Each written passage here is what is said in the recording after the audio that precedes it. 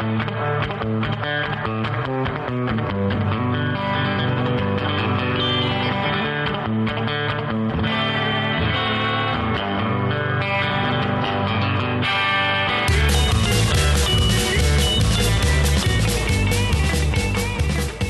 to the John Riley Project. This is episode 21, and it's the Poway 2018 election post-game show.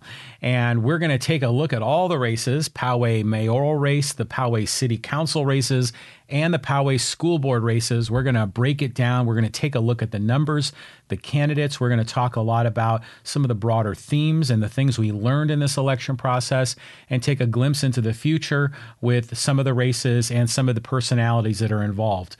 But first, before we get started, I do want to say this. Today is Sunday. It's November 11th. This is Veterans Day. This is the day that commemorates the end of World War I. In fact, this is the 100th anniversary of the end of World War I. So I just want to, salute our veterans, all across the country, whether they're active or retired. This is a shout out to the veterans and to thank them for their service. But it's also, I just want to make a comment about the President of the United States. He's choosing not to participate with world leaders because of the weather. And I was very disappointed to hear that. I would expect more from our president. But let's really get back to Poway politics and take a look at the numbers and the broader themes. So here at Poway, what did we learn? We learned that it's damn hard to beat an incumbent. And really, this is something we've known for a very long time. Of course, it occurs at the national level, the statewide level, but it definitely occurs here at the local level. Incumbents, by their very nature, have an advantage. Incumbents are in the media. The incumbents are more well-known. Incumbents are often associated with, projects that people like.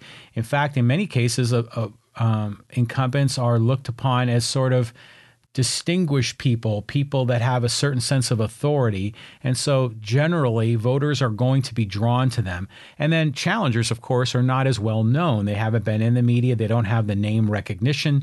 And so in general, incumbents have an advantage.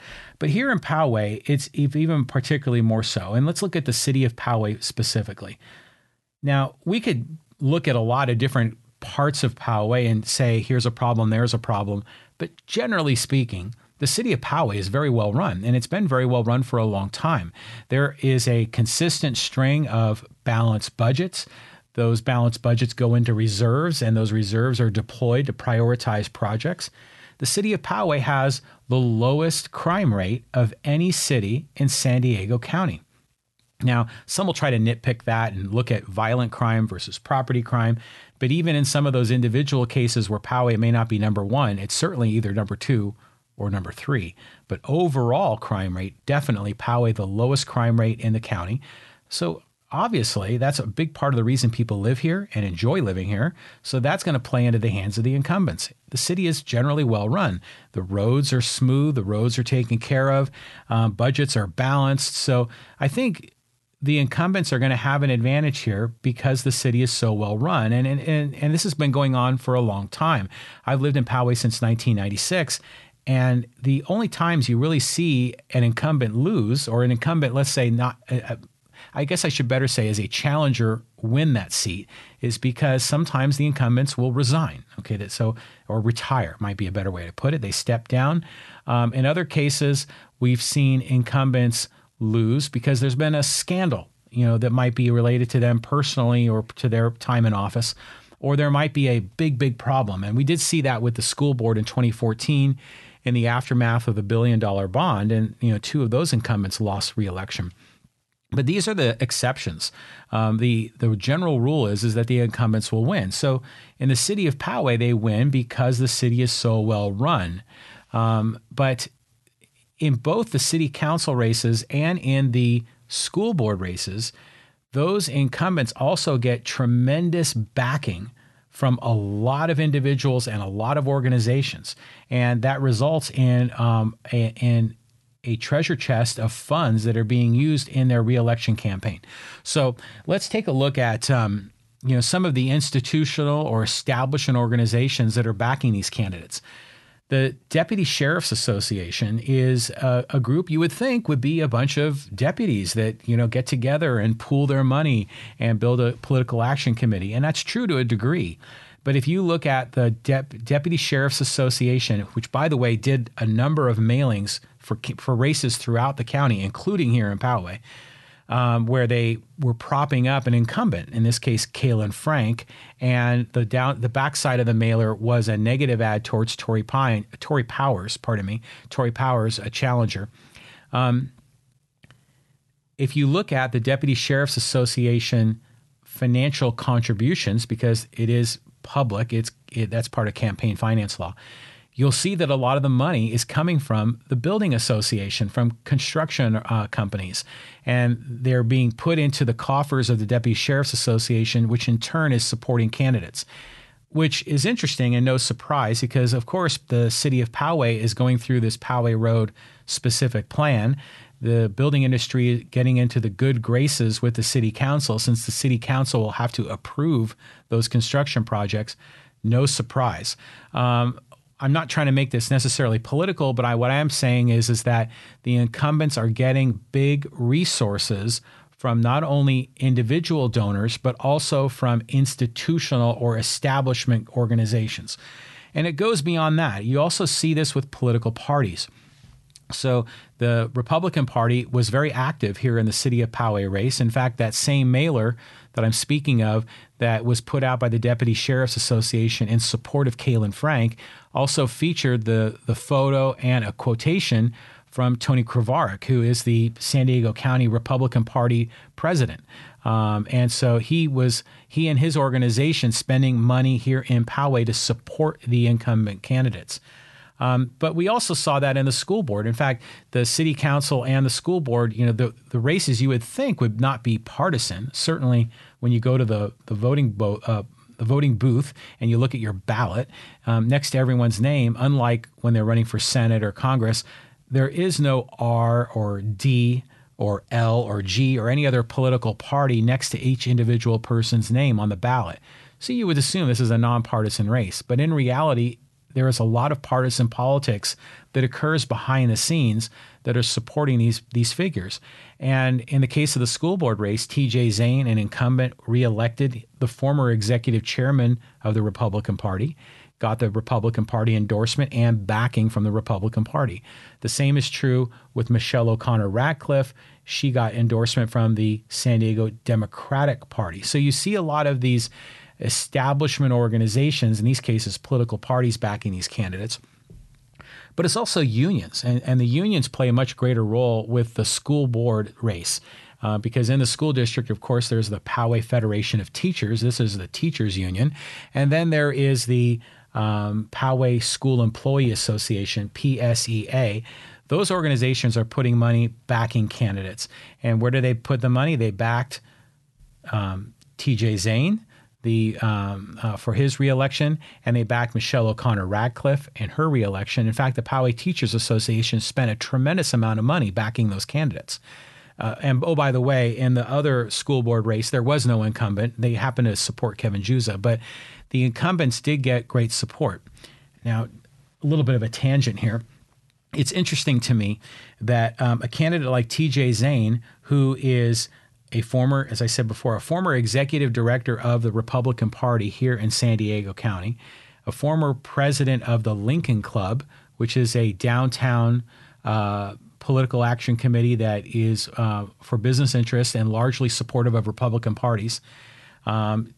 T.J. Zane getting that support from, I guess you could say, the conservative part of the community, but he was also getting support from the unions, which is unusual. It's unusual to see that, especially when he was spending so much time and effort and energy tearing down the unions in the city of San Diego when he was running the Lincoln Club. Here in the city of Poway, or actually in the Poway School District, he was getting support from the unions. So it makes you sort of scratch your head. In my opinion, I think we're going to see a lot more of T.J. Zane. I think he's going to be working to move himself up in politics, so keep your eye on him. But the point I'm really trying to make overall is that the incumbents get great financial support from institutional and establishment interests. We also see financial support from individual donors. Now, in the city of Poway, there's a $100 limit, so that's all you can really write a check for.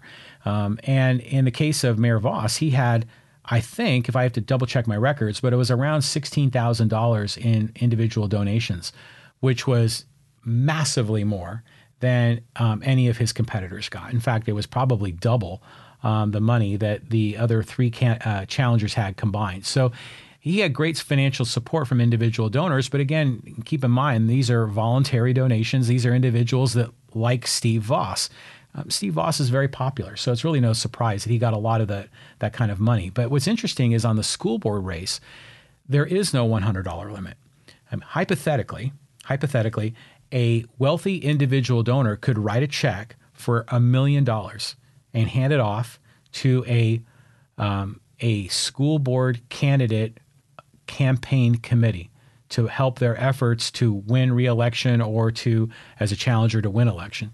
And so in the case of TJ Zane, we saw that he had financial contributions that were 4-digit numbers. Remember, Poway limits it to $100. He had multiple donations for $2,500, one donation for $5,000.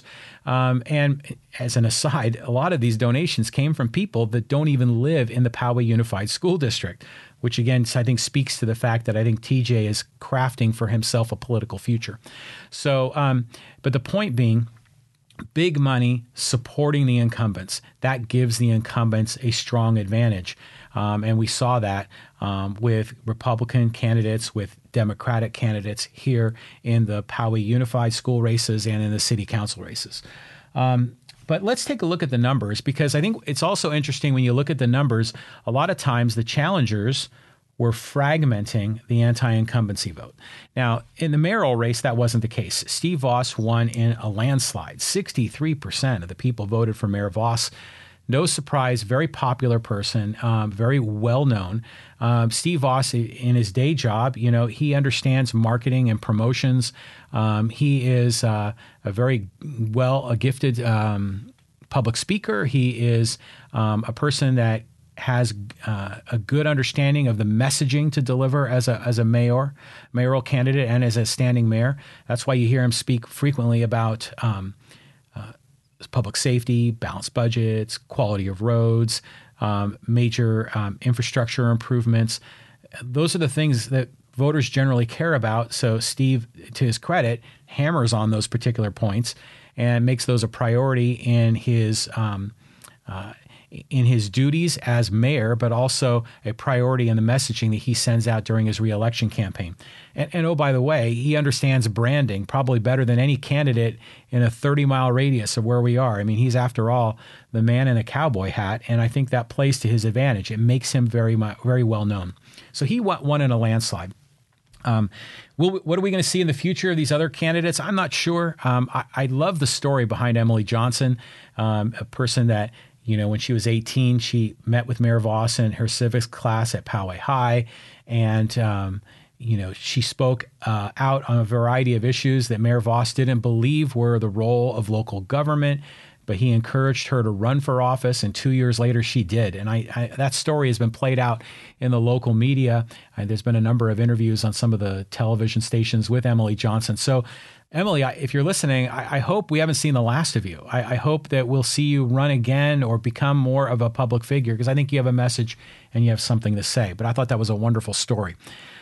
Let's look at District 1, and I think this is where we see the fragmentation of the challenger vote play a much greater role. Now, Dave Grush won re-election. Dave, no surprise that he won. I mean, he's very well liked. He's extremely approachable, probably of any candidate running across any of the races that we're discussing today. He's the guy that is most likely to sit down with you over a cup of coffee, that will take your phone call, that will lend an ear, and is always warm and open, and will have that personal relationship with each individual voter. So I give him great credit for that. He won, but with only 50.56% of the vote.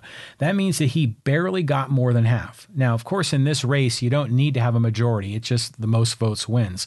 But the point is that the three challengers barely came short of 50% combined. So John Ryan, 25%, Pete Neild, 17%, John Carson, 7%.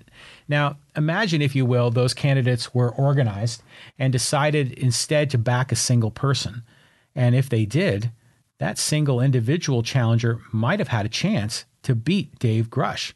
Didn't turn out that way. So, again, the incumbents have an advantage. And when the challengers aren't organized, it makes it even easier for the incumbents to continue on to victory. Let's look at District 3. Now, I live in District 3, and John Mullen won this going away. 65%, Joe Calabrese, 35%. Really, John was an extremely active campaigner. He was out on the street knocking on doors. He was sort of tag teaming with the rest of the city council, with Mayor Voss, Dave Grush, Kalen Frank, and Barry Leonard. They were out there as a group knocking on doors, and, to their credit. So they were very active campaigners. John Mullen did a sit-down conversation with me here on the John Riley Project. I invited Joe Calabrese. We played a little bit of telephone tag. We could never really connect. Meanwhile, Joe Calabrese was not at any of the candidate forums, so I often wondered how serious of a candidate he was. Would have loved to have him here and had a conversation. But I will say this, that my conversation with John Mullen was extraordinary. And of all the candidates that I interviewed for the mayor race, the city council races, and for school board, in my opinion, I thought that John Mullen's perspective on local politics was the most aligned with me personally. He often said that he thinks local government should be run like a business. And that really resonates with me. Now, obviously, it doesn't mean, profits and shareholders and that sort of thing. But what it does mean is that a business should be strategically planned. There should be a mission. There should be clear goals and strategies to meet those goals.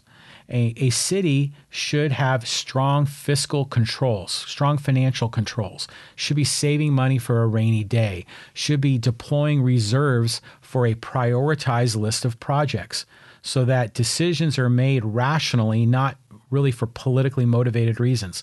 And I think the city of Poway is largely doing that. When you look at the stack ranking of projects that money is being deployed on, right now they're already doing the Espola underground power lines and widening that walk path from Twin Peaks up to the high school. That's something that's been discussed forever, and they're actually deploying resources to get that done. There's also money set aside for the community center, and that's terrific. And again, a little bit of a tangent here. Imagine that they're saving money to be deployed for a project rather than, like the school board, going out and doing billion-dollar bonds to raise money.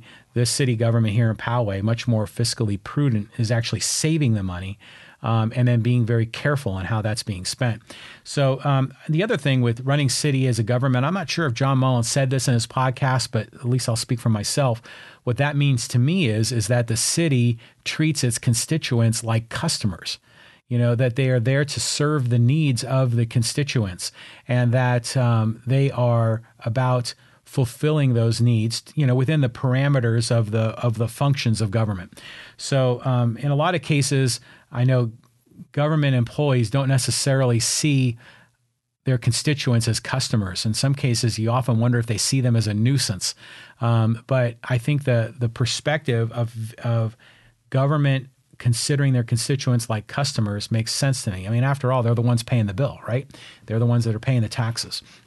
So John Mullen, I was very pleased that he won. 65 to 35. That's like a 2-to-1 ratio. He won going away. Now, the short-term race, this is another one of the more interesting races. Now, I've already alluded to a little bit of it. This is the race that involved Kalen Frank, Tory Powers, and Tony Russo.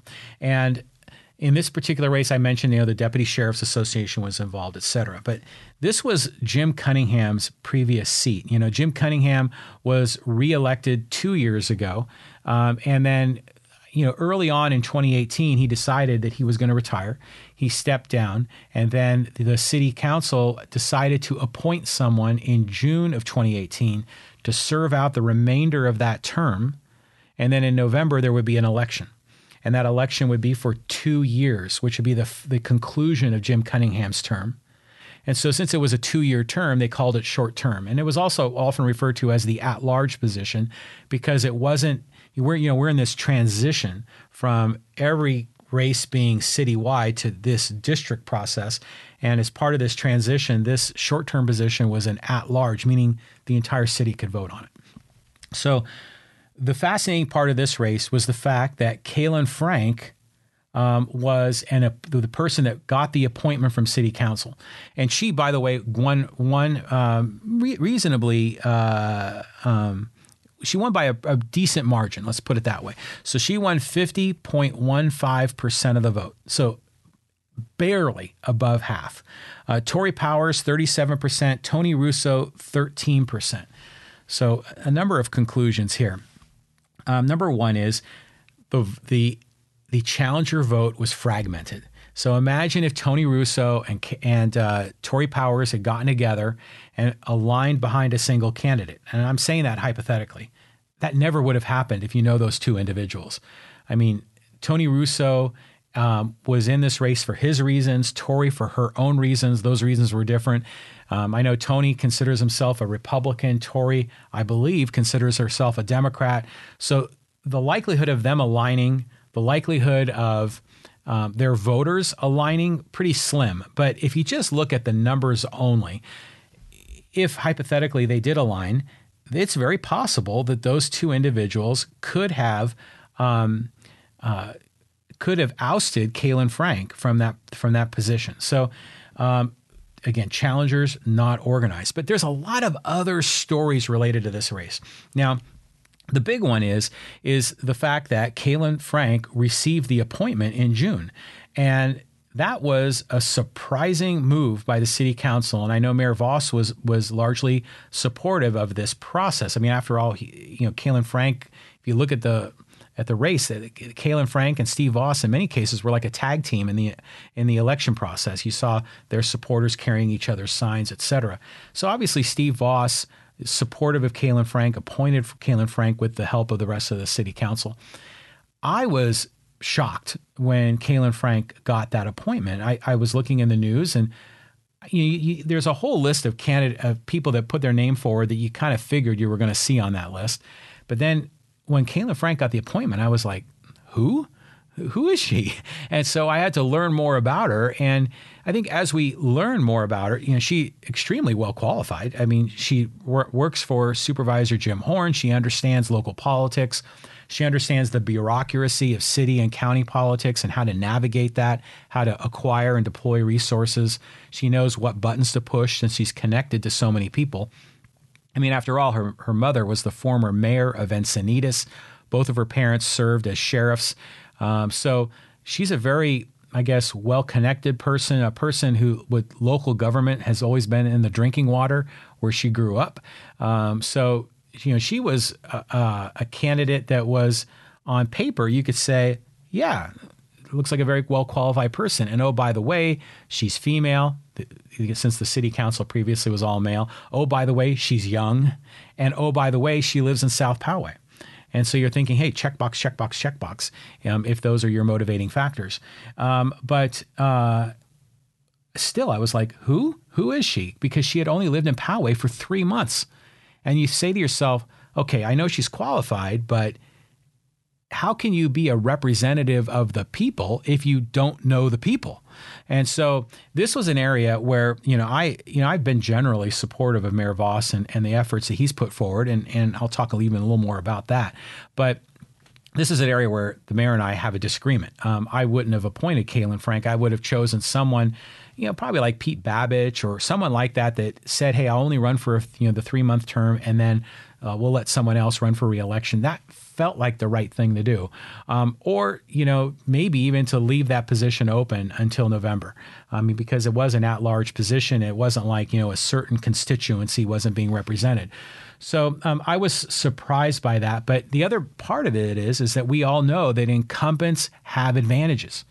The incumbent is the anointed one, the one that has been selected previously, either by the electorate or in this case was appointed by the city council. So you knew whoever was appointed to that position and only served for 3 or 4 months was going to have an advantage in the November election. And that proved to be true.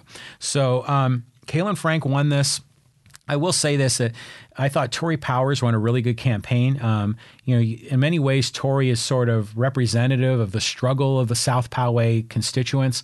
She ran in 2016 and did her due diligence. I know she served on the Poway Budget Review Committee, bravo to her, and had a lot of support, not just in South Poway, but throughout the city. But it wasn't enough. I'll say this to you, Tori. I wish you would have done a podcast interview with me on the John Riley Project. That would have been fun. I would have gotten a chance to get to know you a little bit better. Tony Russo ran in this race as well. And I don't know about you, but I loved following Tony Russo on Facebook during this election process. He kind of wore it all on his sleeve, and it was sharing the good, the bad, and the ugly of his campaign. Tony has lived in this city for like 40 years, and so he knows a lot of people. He went to Poway High. He used to own O'Harley's, which was a very popular, restaurant, bar, sports bar down by the Walmart Center. So very interesting guy, and he was doing these Facebook live streams on Facebook and just laying it all out and just sharing it. And it was fun and interesting. And, I know Tony has a checkered past and people have brought that up, but I'm just kind of talking about these Facebook lives. And it was interesting. It was like watching a reality TV show, just following him around town. And it was also interesting because Tony was also kind of video bombing a lot of these other, I guess, Poway groups that aren't necessarily political. And so people are all up in arms, get this politics stuff off of our, Poway group that's reliving the memories of the 1970s and 1980s. So it was just wild just to follow that process. And I knew he was going to get quite a bit of votes. He got 13%, which is, in an at-large, citywide election, that's a lot of votes. So again, imagine if the challengers were aligned, good chance that Caylin Frank didn't win re-election, but she did win. So now I have to say you have to say, okay, now she's legit. Okay, we can say the incumbents have an advantage. I understand that, but she legitimately won in a Democratic vote. So now we turn the page and move forward, and let's just, let's hold all of our elected politicians, hold their feet to the fire to make sure that they continue to represent the needs of the people of Poway. So again, all my comments here, none of it's personal towards Caylin Frank. I had a podcast with her. She's a lovely lady, new mom, just recently married. And I think her husband follows me on Twitter. We talk sports and that sort of thing. She's a wonderful person, a wonderful mom, very highly qualified. My comments are not about her personally, just about the length of time that she has lived in Poway. But she's legit now. She's been democratically elected. So bravo to Caylin Frank and congratulations to her. Now let's look at the school board races. And these were interesting ones as well. We'll go in alphabetic order. We'll talk about Area B. This was the one, again, remember the city of Poway had to carve up into districts. The Poway School Board also had to carve up districts, which, by the way, was a dramatic piece of controversy in and of itself. Now, the city of Poway, when they drew up their election boundaries, we could argue about some of those boundaries, but they weren't outrageous. The school board races, they were outrageous. Okay. Now, if you look right now, the school board has 5 people on it. Listen, I'm speaking, imagine it's before the election. There are 5 people on it. 4 of those people live in a 1-mile radius of each other.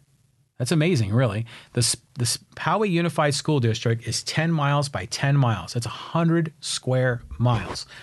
But if you were to put a dot on a map in Penasquitos and take a 1 mile radius and draw a 1 mile radius around that dot on the map, you would have 4 of those 5 elected school board members inside that circle. So 1 mile radius, 100 square miles, 4 of them are in that 1 mile radius. And they carved up that 1 mile radius into 3 different districts to protect the incumbents. And I'm going to speak to those races in a minute. In the Poway, the one district or area they carved up that didn't have an incumbent was Area B. And this is mostly Poway. It's kind of the northern and the central area of Poway, and then a little bit of kind of northeastern Rancho Bernardo. And this race, Ginger Couvrette won handily, 44%. Kevin Juza came in at 35%, and Kim Garnier at 21%. This was a fascinating race, like a lot of the other city council races. Let's talk about Ginger for a moment. Ginger is an extraordinarily well-networked person. She is also extraordinarily well-liked. And in fact, I don't know a single person that has a negative thing to say about Ginger. So the fact that she won is really no surprise. When she entered the race, and I mentioned this to her in the podcast that we did, when she entered this race, and she entered late, it was like a sonic boom going off because it changed the landscape of the race dramatically. And when she entered it, I figured, okay, she's got a great chance to win. And it turned out that she did. Ginger, had been an active volunteer in a long list of youth sports activities. I know she was president of the Poway Sports Association, that manages a lot of the fields around town. She was very involved with Poway Youth Soccer. I know that she had done a lot of work with, Poway track and cross country, and I'm leaving off a million other things that she was very involved in. She was a teacher. She actually taught in high school. She's a local business person. So extremely well-liked, served on the Poway Budget Review Committee, which is terrific, and very well-connected. In fact, she's very connected with a lot of the members of the city council. So she has that sort of bridge effect between the school board and the city council, which I think can play to her advantage. So she won pretty handily, no surprise. But I knew that the other 2 candidates in this race, they all had something going for them. And I was always wondering, how much do they have going for them, and would it be enough?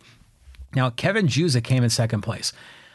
Kevin was the one candidate in this race that didn't do the podcast interview with me. And Kevin, sorry you didn't have a chance to come on. You were invited. I reached out to you a number of times. And you are welcome to come back. Maybe we can do a kind of your election campaign process, and we can take a look back and discuss the adventures of your previous campaign. But Kevin, I thought you ran a good campaign. I saw you out there at Poway High with your supporters at some of the Friday night football games. I mean, obviously you were the chosen one for the teachers union. I think that was pretty obvious. And I didn't know anything about you. In fact, I think a lot of people didn't know about you until you were a candidate for this race, and you ran a solid campaign. So we saw your mailers, we saw your signs around town. You were at all the candidate forums. You spoke very well. You had the teachers union endorsement, and it's interesting because, full respect to you, Kevin, I think you ran a great race, but I wonder if Ginger had entered the race earlier, which she had been the candidate that got the teachers union endorsement. It seemed to me that the teachers union had sort of, selected or been aligned with Kevin very early on. And so when it came time to do the interview process, I'm assuming that it was something of a formality.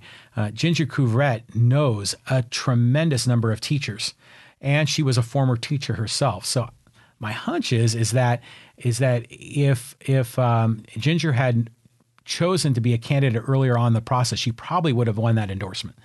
But still, Kevin, I thought you ran a great campaign.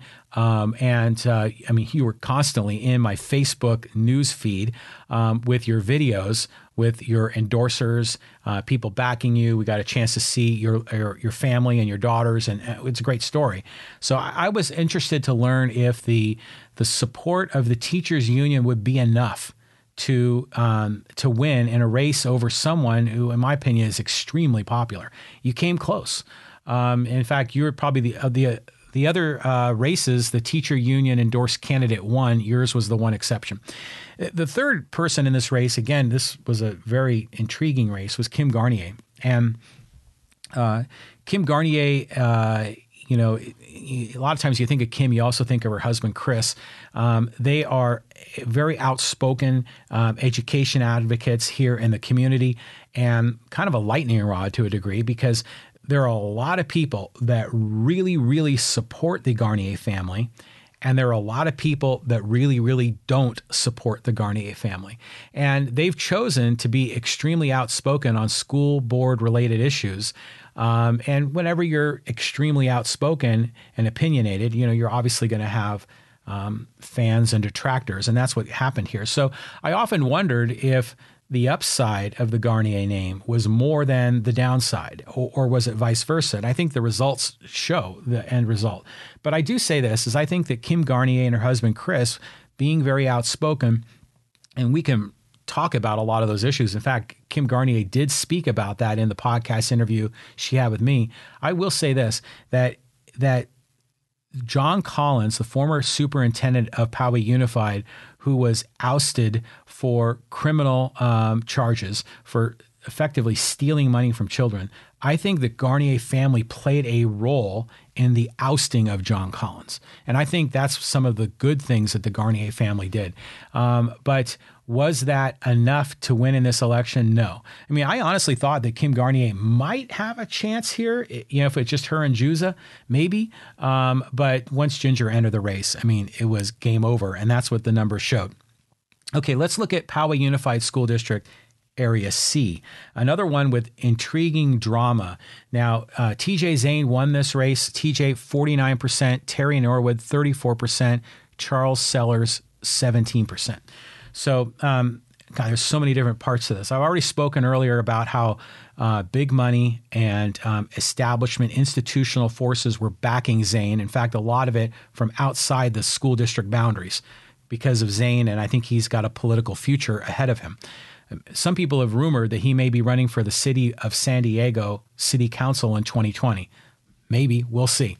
But on the surface, you can look at this and you can say he only got 49% of the vote. So Norwood 34%, Charles Sellers 17%. Now, let me also back up a minute and say this is a really unique race because of all the races here in our community. And perhaps this is a unique race maybe in the county, the state, maybe even nationally, because there were two incumbents that were running against each other, which is amazing. I mean, how often does that happen? And it's happened because of the way they had to draw the maps for this particular race. And if you go back, remember I said earlier that they had four of the five Poway School Board candidates lived in a 1 mile radius. They carved up that 1 mile radius into 3 districts. So what happened is that Michelle O'Connor Radcliffe, we'll speak about her in a minute, she had her own district pretty much, sort of protected for her, where she didn't have to run against an incumbent. Then we had Darsh Patel, also has a district kind of carved out where she doesn't have an incumbent to run against. And then TJ Zane carved out a district in Rancho Bernardo that was that was 11% in the positive column for the Republicans. So it was a Republican-leaning district. Remember, he's the former executive chairman of the Republican Party. So the district lines were heavily gerrymandered, and in this case, they were gerrymandered to TJ Zane's favor. And so you might say, well, okay, if the district was Republican plus 11%, but he only got 49% of the vote. Well, why is that? Well, there's a lot of controversy following TJ Zane, and one person that has been extremely outspoken is Gabby Dow. Gabby, also a guest here on the John Riley Project, and she went through the list in the podcast interview, but that's nothing compared to what she's been saying on Facebook. Some extremely negative commentary about TJ Zane. I invite you to go visit Gabby Dow's Facebook page if you want to get into the detail. But I think that's part of the reason why TJ Zane didn't quite get over the majority is because of a lot of that negative campaigning. But it wasn't enough. I mean, I think we all knew that TJ was the likely winner of this race. Everything kind of stacked up in his favor. So Terry Norwood came in second place with 34% of the vote. Charles Sellers, the other incumbent, was 17%. So look at the two of them. Sellers and Norwood had 51% of the vote. Imagine if they were aligned. And, they used to be aligned. In 2016, this is in the middle of Sellers' term. Sellers was elected in 2014, and now this is his reelection effort. In 2016, Sellers was not a candidate, but Terry Norwood ran for school board. Terry Norwood earned the Democratic Party nomination, and Charles Sellers was supportive of her candidacy. So they were aligned in 2016. And then 2018 rolled around, and you thought, well, maybe Terry would support Charles this time. And, since this was Charles' run for reelection, and for a variety of reasons, and she went through it in the podcast, she chose to run her own separate campaign. And the minute that happened, you knew that was going to split the vote. It was going to split the Democratic vote. It was going to split the anti-incumbency vote. And that was just going to play into the hands of Zane, who ended up winning this pretty handily. So we saw that happen. But, Terry, I thought, ran a good campaign. It was solid, but just lacked that electricity. And Charles Sellers, he ran for reelection, but he just wasn't a strong campaigner. And he had, Charles Sellers, a CPA, an accountant. When he was looking at the numbers in the Poway budget, he voted against the raise for the for the teachers union and for the School Employees Association union. And he did that because he knew that voting for the raise would have put the school district into a deficit, which is what it's in. But as an accountant, he said this wasn't fiscally prudent. But by doing so, he was now deemed anti-labor. And as and he'll even admit he's kind of a Bernie Sanders style Democrat. He was branded as anti-labor, didn't get the Democratic Party nomination. Didn't win of course he didn't win the teachers union endorsement or the school employee union endorsement, and didn't get the Democratic Party endorsement that went to Sellers. So I'm sorry, that went to Norwood. So in many cases, Sellers was the outsider running in his own reelection campaign. And Charles, bless his heart, he's a good guy, but he just didn't have enough resources, enough energy, and there just wasn't enough there to overcome this particular race. So, it'll be interesting to see what the future is for all of these candidates. Are we going to see Norwood again or Sellers again? I don't know. What's the future for TJ Zane? I think that's a very open question. So keep your eye on that race. And then finally, in Area D for Poway Unified School Board, we saw Michelle O'Connor Radcliffe with 64% of the vote, Stan Rodkin 36%. This was really no contest. Michelle ran away with this easily. Now, one of the interesting things that's occurring with these the aftermath of this election is, as I said, the challengers, their votes were fragmented. And so now an organization has started up in Poway led by John Ryan. John was the second place finisher in District 1. And he has now started PowayFirst.com. So imagine, President Trump is America First. Well, John Ryan's putting forth Poway First. And what this is meant to be is essentially an organization that's going to align the anti-incumbent vote. So maybe there's only one anti-incumbent that chooses to run. Perhaps it's going to be a political action committee that could be a fundraising organization to back certain candidates. So what we're seeing here is a organization of the kind of loyal opposition to the city council. So let's see how this goes. Will it have the legs to last? I don't know. I mean, we've seen some iteration of this multiple times in the past. I mean, we've got today there's South Poway Votes, which is essentially a Facebook page started by Chris Cruz to sort of discuss topics and do some organization. But before that, there was the South Poway Residents Association that kind of had a presence in some of the elections. Their candidates weren't successful. Will it be enough? I don't know. And I think one really interesting litmus test will be the analysis of this 2018 election. Now, in the open race, Kaylin Frank won that. Tori Powers, second place. Tori Powers, as I said earlier, is the kind of symbolic of the struggle of the South Poway voter. So in 2020, that open race, that open seat, short-term seat, is going to probably become the District 4 seat. And then District 4 is pretty much everything south of Poway Road, which is South Poway. So I would imagine that the Tory Powers kind of group is going to be really analyzing the results precinct by precinct south of Poway Road to see if in a hypothetical 2020 race, did Tory Powers had enough votes to win that hypothetical, District 4 race using the 2018 votes. I don't know the answer to that. My hunch is that if the answer was yes, Tory Powers could have won that hypothetical race of District 4 based off the 2018 vote south of Poway Road, precinct by precinct. If that were the case, we probably would have heard that by now. But so far, we haven't heard anything. So either, the data hasn't been compiled or the data showed that she didn't have enough. So again, I don't know. It's interesting, as I used to live in South Poway. In fact, my family lived for 11 years in Sycamore Creek, way on the very, very end of Garden Road. And we've lived for the last 11 years now here in Green Valley. And so I've always been sort of sympathetic to the cause of the South Poway struggle, if you want to call it that. But I've often wondered, is there enough juice to actually make a difference, to actually gain that representation? Well, they technically have that representation now. Kaylin Frank lives in South Poway. We can challenge that notion. In 2020, there will definitely be a legitimate District 4 person. I mean, by that point, if Kaylin reruns, she'll have been a person that's lived in Poway for over 2 years. But I think we'll definitely have that South Poway representation, but will it be the same ideological, philosophical perspective of a lot of the South Poway folks who generally seem to be more on the left side of the political spectrum? Will we see that? I don't know. My instinct says no.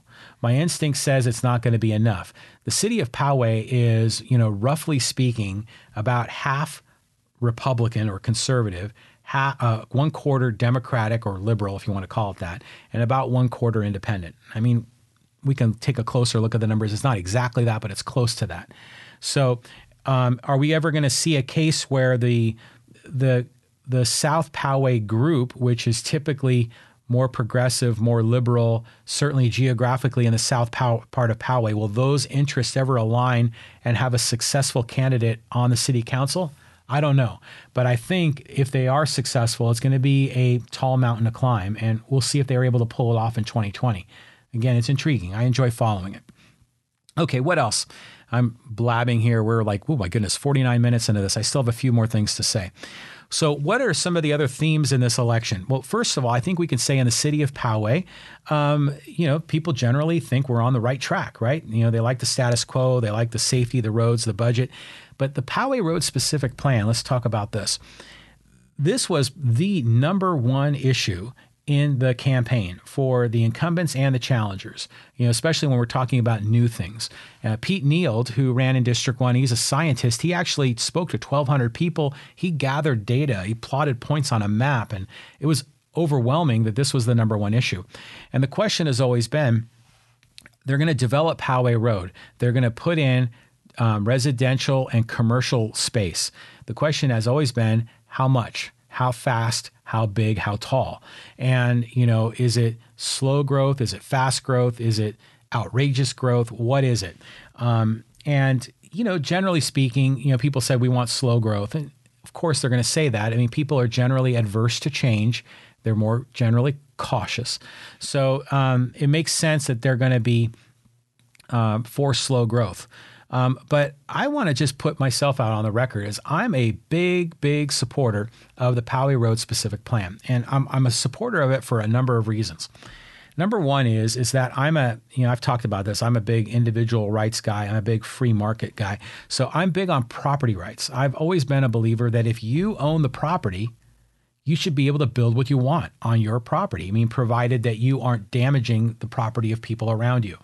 So there have been, strict limits to development here in Poway, and our founding fathers kind of put that into place originally in our founding documents, and it was reinforced in 1988 by Prop FF. But the Poway Road was always kind of separate from that to a degree. Ever since I've lived here since 1996, they've been talking about redeveloping Poway Road. They're finally doing it. But I've always been an advocate that a person that owns the property should be able to develop on it. And I believe that is a general rule.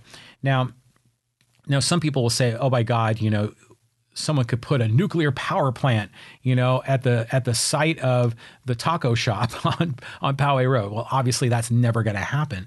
But even today, with the way the rules are set up, the city council can set boundaries. So something so utterly outrageous would never get approved. And, depending on your definition of outrageous, there was already a housing development that was proposed for the site where the thrift store malls, I think it's called the Carriage Shopping Center, and the Poway Bowling Alley. The owner of that property, or owners of that property, were considering selling. The potential buyer had made a bid to the city of Poway to build a tremendous amount of apartments and condominiums, and it was shot down because there wasn't enough commercial use, and I think it might have even been too much residential. I'm not sure of the exact reasons, but I'm a supporter of property rights. But I also acknowledge and I understand that the city can put some boundaries around it. So I'm generally, approving of people wanting to develop their own property. Now, I'll even say this for the record.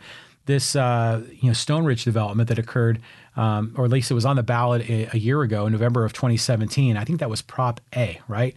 And that proposition was whether or not to change the zoning law to allow residential development at the Stone Ridge Country Club. It's a golf course. I voted for that. I was in the minority. My side lost, but I was for it mostly because I'm supportive of property rights. And I know a lot of people didn't like the owner, and he had, some underhanded tactics he did in Escondido with the property he owned there to try to sway voters. But in the end, I think letting a property owner develop on their own property should be their right. And that's how I'm aligned. So that's why part of the reason why I'm supportive of this Poway Road specific plan is to allow these property owners to develop. But I'm also supportive of new amenities in Poway, more services for restaurants and more commercial businesses. But I think there's going to be a sense of economic development here in Poway. So you're going to see businesses thrive. I think you're going to have more people in Poway. That's going to be better for business.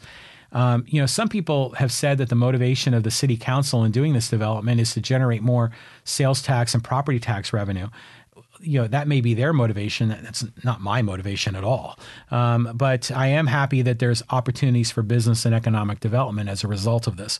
But another big issue, and this speaks not just to Poway, but to the San Diego County and even at the state of California level, is this housing crisis. There is a lack of housing, a lack of a housing that is affordable. Now, what's happening, let's look around. You look at people here in San Diego in general. How many people are from somewhere else? So many, not even just from out of San Diego, but out of California that have come here. So there is tremendous demand for housing in California, in San Diego County, even here in Poway. People want to move here because of the public safety and the quality of education and a number of other things. There's huge demand for housing, but government tends to restrict growth of housing. They have zoning laws, regulations, permitting processes that make it very difficult and very expensive. So that keeps the supply of housing really low. And what does that do? This is, Econ 101. When demand is high and supply is low, we get high prices. We get high real estate prices. We get high rental prices. That's creating the housing crisis in the county of San Diego and in the state of California. In my opinion, that makes the rich richer and the poor poorer. That's why we have more and more homelessness, even in spite of a great economy, is because there's a lack of, I'm not going to say affordable housing, which is, government's taxpayer subsidized housing, but certainly a lack of housing that is affordable. So I'm a big supporter of more development of housing for this reason. And I'm against this notion of NIMBYism, NIMBY meaning not in my backyard. NIMBYism is prevalent, certainly here in Poway. We saw it with the Stone Ridge development. People are saying, yeah, I'm for development, but not here, not next door, not in my city, develop somewhere else. And what those people do that are NIMBY supporters is they use government as their tool to coerce others and prevent them from development. And so that notion of using, I guess, the force or the strong arm of government to prevent development, that creates all these distortions and anomalies in the marketplace. And that's why Housing is so expensive. That's why rental prices are so expensive. That's why there's a great deal of tremendous wealth and of tremendous poverty that exists in the state of California. So it's interesting too. This in 2 days ago, in the San Diego Union Tribune came out with an editorial, and they said, well, now Gavin Newsom's the new governor of California, and oh my God, I mean this. Jerry Brown was a challenge enough, but Jerry Brown was at least pragmatic on some issues. He still had reasonably balanced budgets. Even though he approved the minimum wage increase, he at least agreed to do it in phases. I don't think Gavin Newsom's going to be as pragmatic. I think he's going to be a lot more progressive, and there's going to be some dangers with that. But Gavin Newsom on the campaign trail claimed that he was going to build 3.5 million new housing units. Now, obviously, he's not going to build it. The government's not going to build it. Private sector is going to build it. But the issue is that in order for there to be 3.5 million new housing units built, which is necessary in the state of California, there's going to have to be a need to overcome NIMBYism and overcome a lot of these aggressive regulatory rules that are in local government. And so, again, we'll see what happens. This is a legitimate crisis in California. So that's another reason why I'm supportive of this development. But finally, I'm generally supportive of the Poway Road specific plan just because it's progress. Like, oh my God, we've been talking about this in Poway since I moved here in '96, that they were going to reform, resurrect Poway Road. But it's also human civilizations progress. We grow, economies grow, cities grow. I mean, imagine a magnificent city like San Francisco having a rule that limited growth, that prevented housing to be more than 3 stories tall. I mean, it sounds ludicrous. So I know we want to preserve the city and in the country here in Poway, and there are many, many aspects of the city in the country throughout Poway, housing ranches, horse ranches, large acreage lots, lots of trails, and that's what makes Poway beautiful and Poway special. But John Mullen, I thought, said it very well, that the Poway Road specific plan, and we're talking really between Community and Carriage Road, but Poway Road in general, that's the city part of the city in the country. And so I'm generally supportive because it is progress, and I think we're going to remove a little bit of the blight that's on Poway Road. Not we, and the property owners will end up doing it. We're going to have a lot more people that are going to move into town. And was there going to be more traffic? Yes. There going to be more congestion? Yes. But those are things that we're just going to need to work through. And I'm confident that we'll be able to do that. So what else in these elections? What other things did we learn? All these other problems in Poway, the things that the Poway candidates or the challenger candidates made a big issue of. The Kalen Frank appointment, the swimming pool, that was closed over the summer because a contractor had a bad concrete pour, the Espola Road project and it being, so-called over budget. Let me talk about that in a minute. Originally, the city of Poway, and I don't remember the exact numbers, but they had allocated this much money for the Espola Road project to bury the electrical lines. And the bid came in here, and it was dramatically under budget. And when they got into the project, the contractor said, oops, we forgot something. And the city of Poway employee that approved the project, he missed that problem. And as a result, the cost of it went from here to here. It's still under budget, but it was more than the original bid. Well, the city employee that approved that is no longer working for the city. I don't know if he was fired or if he resigned, he or she. My guess is they weren't fired. It's so hard to fire a government employee. But I don't know. That's just my hunch. But that issue about the oops there, that wasn't enough to oust the incumbents. There were other controversies, the water billing problem at Pomerado and at the Sportsplex on the Poway Road, or the Poway the Poway Business Park. The Sportsplex at the Poway Business Park had a billing error with the water. Pomerado Hospital had a billing error with the water. The city had to go and try to save face and did a kind of a negotiated settlement. Was that mistake enough for the incumbents to lose? No. The Senior Center project, which, by the way, a lot of people are concerned that when they rebuild the community center or the senior center, during that time of building, the seniors are going to be displaced for about 18 to 24 months. What happens to them? Well, I'm reasonably confident something's going to happen. I mean, I know there's been talk of building some temporary housing or temporary facilities at that spot on Twin Peaks where they were talking about putting the veterans housing. There's been talk, that there might be some community organizations that'll step up. We'll see. But the threat of the potential that the seniors would not have somewhere to go, was that enough of a problem to oust the incumbents? It wasn't. So in the end, I think we found that a lot of the challenges that were put forth by the challengers just weren't enough. And that's largely why the incumbents were successful. But let's keep going down my list here. I've got a few more things to chat about. The Poway Unified race, what other things did we learn there? Well, we definitely learned that the establishment forces were highly aligned and they were very focused. I've already talked about the unions, the money, the political parties. The alternative candidates that were running just didn't have enough. I mean, Michelle O'Connor Radcliffe is running against Stan Rodkin. Stan just wasn't a strong enough candidate. And we saw that in these other races, that the candidates that came up short just didn't bring enough to the table. But I still think it's a mystery why we saw two of the incumbents reelected. Because there's still a great deal of drama with the Poway School Board. I mean, we can look at the Poway City Council, and yeah, there's some issues there, but the Poway City Council is light years more well-run than the Poway School Board is, or the city is light years more well-run than the school district is. It's not even close. So the Poway School District has had a series of deficit spending. Oh, never mind the fact there was the $1 billion bond that's looming over us, and the payments are going to start in about 15 years. But there's a long string of previous budget deficits. This year was projected to be $1 million surplus, has now become a deficit because of lower revenue forecasts. And the next 2 years are major deficit spending. But voters didn't seem to care. They still reelected the incumbents.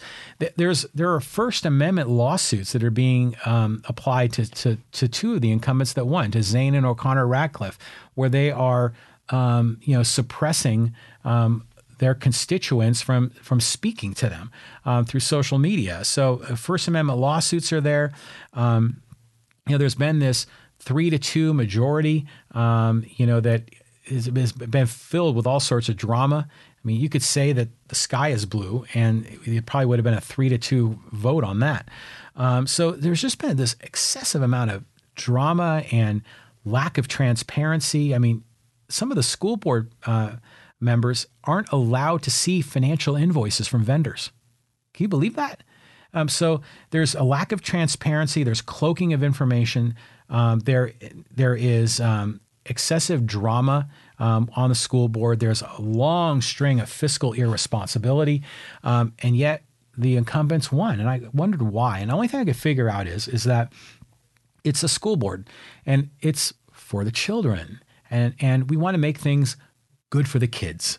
And so my cynical sense is that, they just want to try to have as much, I guess, establishment, calmness, stability as possible. And then the hope is that they'll do the right thing. Well, I think the jury is out on that, but I often question why the voters voted to reelect these incumbents in light of all these other issues. They just clearly weren't enough. They just weren't enough to make a difference. But I want to make a specific call on these particular issues, and I want to speak directly to Ginger Couvret. Ginger, you came in and we had a wonderful podcast conversation. I learned a great deal about you. Very impressive. Your track record, the volunteer activities you've done in the city, a lot of your ideas for the innovation with vocational studies. And I mean, we went through a lot of things together, and I think you're going to be a great school board member. I do think that I can assume that you're going to be more aligned with TJ and Michelle and Darsh than you probably will be aligned with Kimberly Beatty. That's my assumption. So I am pleading with you to bring, and we talked about this in our podcast, to bring with you the knowledge that you have as the former chairman of the Poway Budget Review Committee, and bring that successful process, that disciplined financial rigor, that transparent open book process that invites the community in to review the numbers and has that, I guess, transparent process that builds trust and ultimately delivers balanced budgets, surpluses that are used for rainy days, and deploying those surpluses in reserve for targeted high priority initiatives. I'm pleading with you to please bring that discipline to the Poway Unified School District. It is so desperately needed. And Ginger, I already have great respect for you. And if you're able to pull this off, my respect for you will go even higher. So that's my plea to you. Lastly, I just want to rattle off a few things. I just kind of want to talk about some of the things that I'm excited about.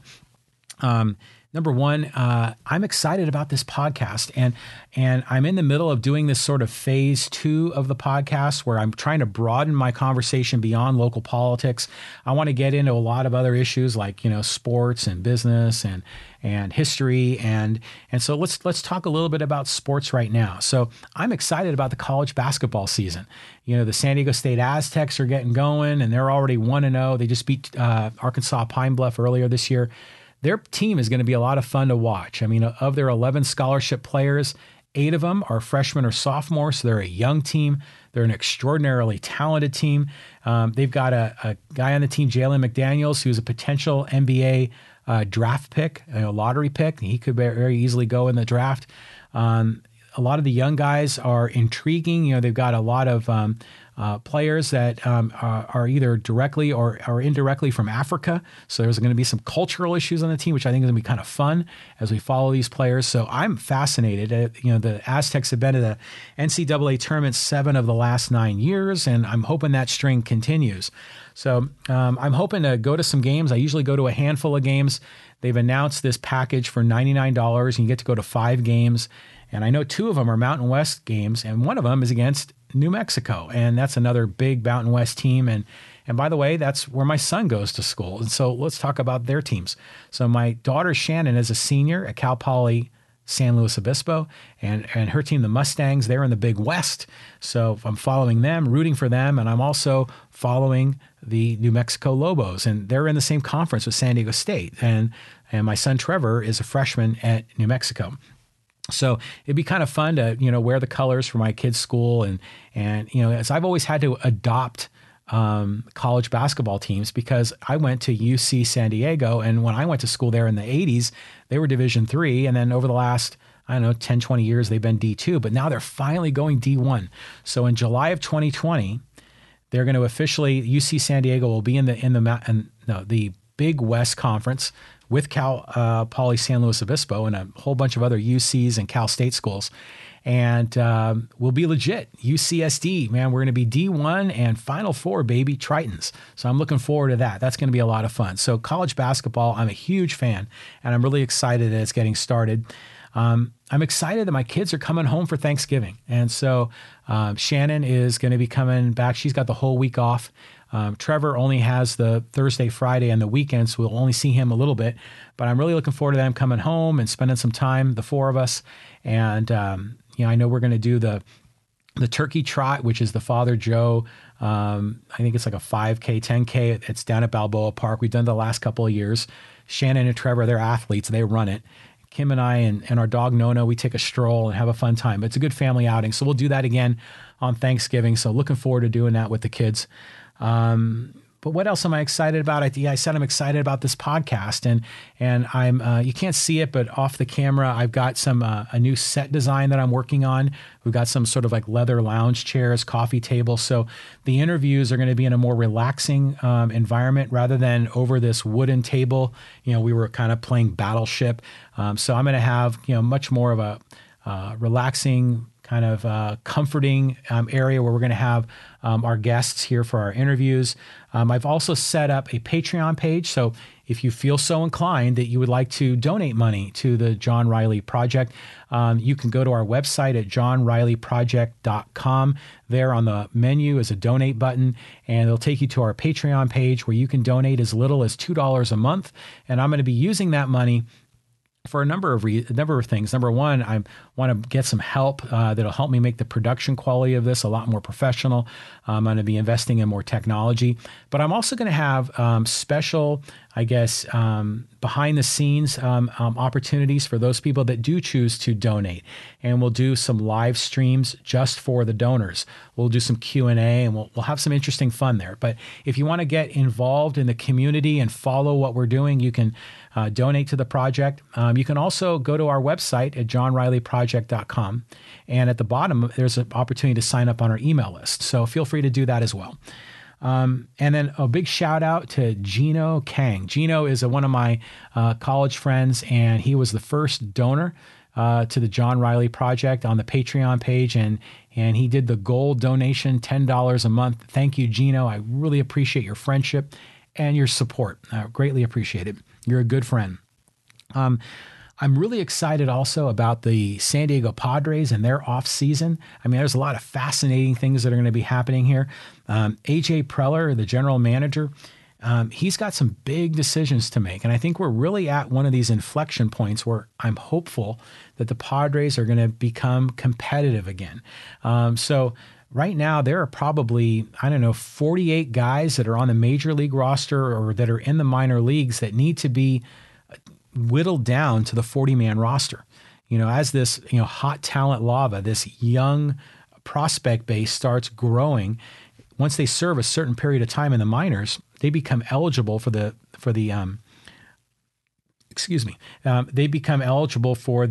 and what is it called? The Rule 5 draft, where they can be cherry picked out of our organization by other teams. So we don't want that to happen. So AJ is going to have to do some creative things. And I'm hopeful that he can do some package deals where he can take 2 or 3 players, maybe let's say a Hunter Renfroe and a minor league pitcher, and package them for a better major league pitcher. So some of these kinds of package deals, 2 for 1, 3 for 1, that can relieve the pressure of these 48 guys and whittling it down to 40. They're going to also have to make some decisions to cut loose certain players. So I wouldn't be surprised. I mean, certainly I don't expect Jose Perella to come back. I think Carlos Asuaje, the jury's out on him. Corey Spangenberg, there's a number of pitchers that I think probably are not coming back or will just be sort of permanent AAA fixtures. Like Brett Kennedy, I think might be in that box. So again, a lot of intriguing decisions. And then there's the whole saga of Will Myers. What are they going to do with him? Is he going to be able to develop into the third baseman of the future? He's going to have a whole off season to work on it. He's a great athlete. Can he do it? Probably not. I mean, I'd love for him to be able to do it. I think it'd be a wonderful story, and it'd be a great way to get his bat in the lineup. But is it enough? Is he going to be able to be a major league caliber player at the hot corner? That's a challenging position.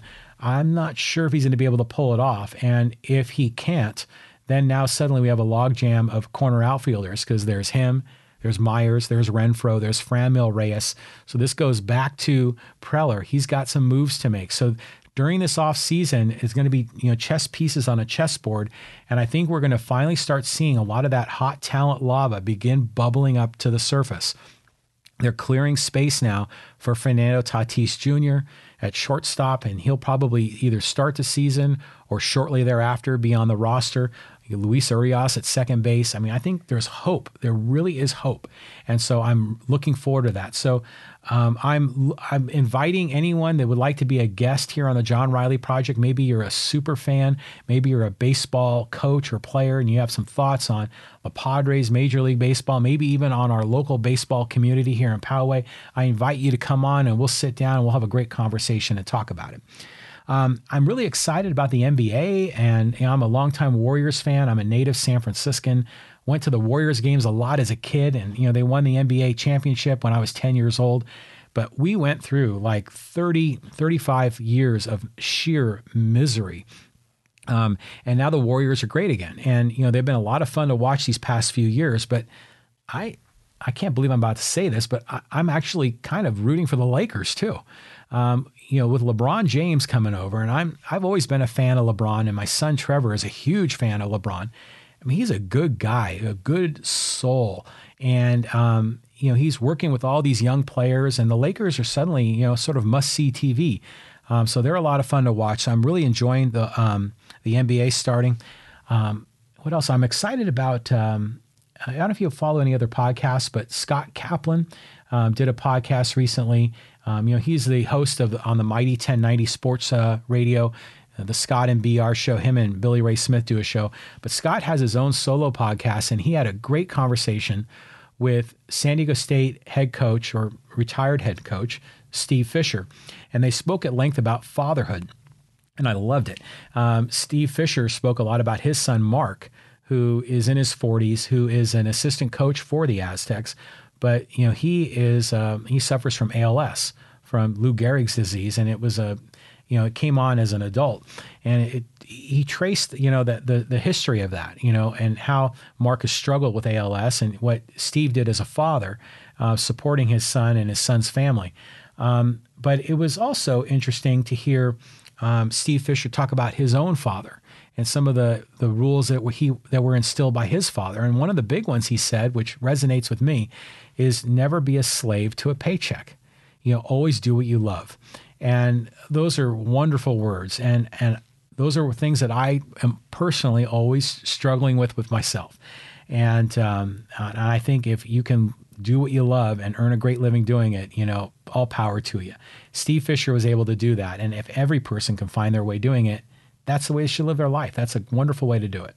So it was nice to hear that message. And then meanwhile, Scott Kaplan, his son Justin, is the same age as my son Trevor. So we would sometimes cross paths with the Kaplans, particularly like when Poway would play Torrey Pines in baseball games. Now, I can't say I'm a friend of Scott Kaplan or I really even know him. Just had a few shout outs with him over Twitter. But I like him. He's a good guy.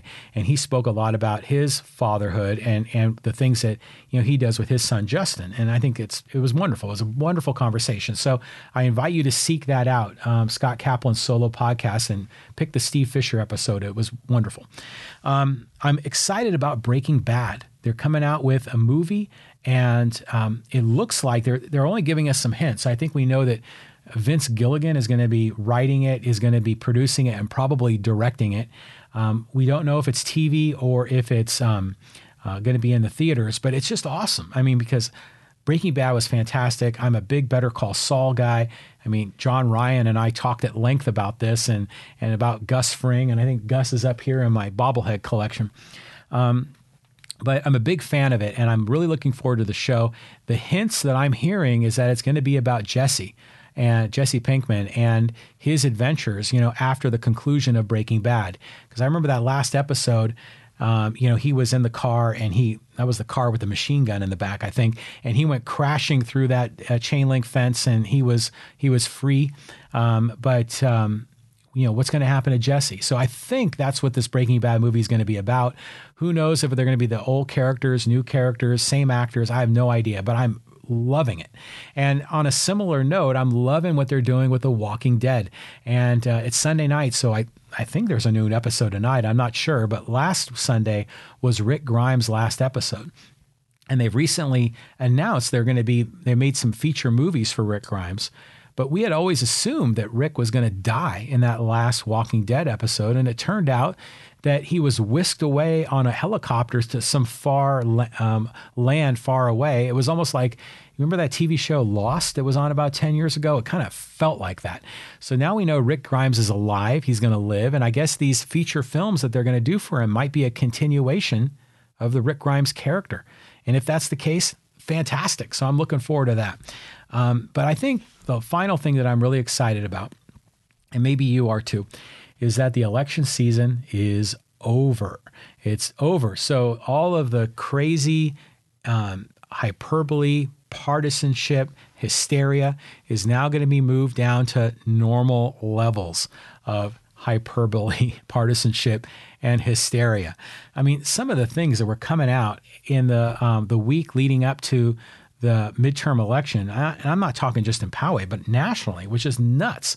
And this business with the caravan coming up from Mexico, and then the business about people saying that the Republicans are going to get rid of Social Security and Medicare, and I mean there was just outrageous things being said that were trying to make the political race in the final moments even more emotional and more heated. So I'm glad the temperature on that's going down, but we're still seeing nuttiness. And I even talked about President Trump and, World War I and Europe and the rain and all that. I mean, it's insane. And then the fires in California and some of Trump's comments there. We can go off on a giant tangent there, but we won't. But I'm happy the election process is over. And Kevin Juza, I'll say this to you. I love you. I think you ran a great campaign. I'm really happy that I will no longer be seeing your Facebook videos that are on my newsfeed many times every day. You had great support from the teachers that funded that, I'm sure. And we got to meet all of your supporters. We got to meet your family members. It was fantastic, but I was just always amazed at how frequently you appeared in my newsfeed. So maybe that's part of the Facebook algorithm because I'm a local politics nerd and that's why they were feeding it to me. But I'm really happy that I'm no longer going to be seeing that any longer. So Kevin, maybe you can come in and we can meet face to face and we'll talk about your campaign.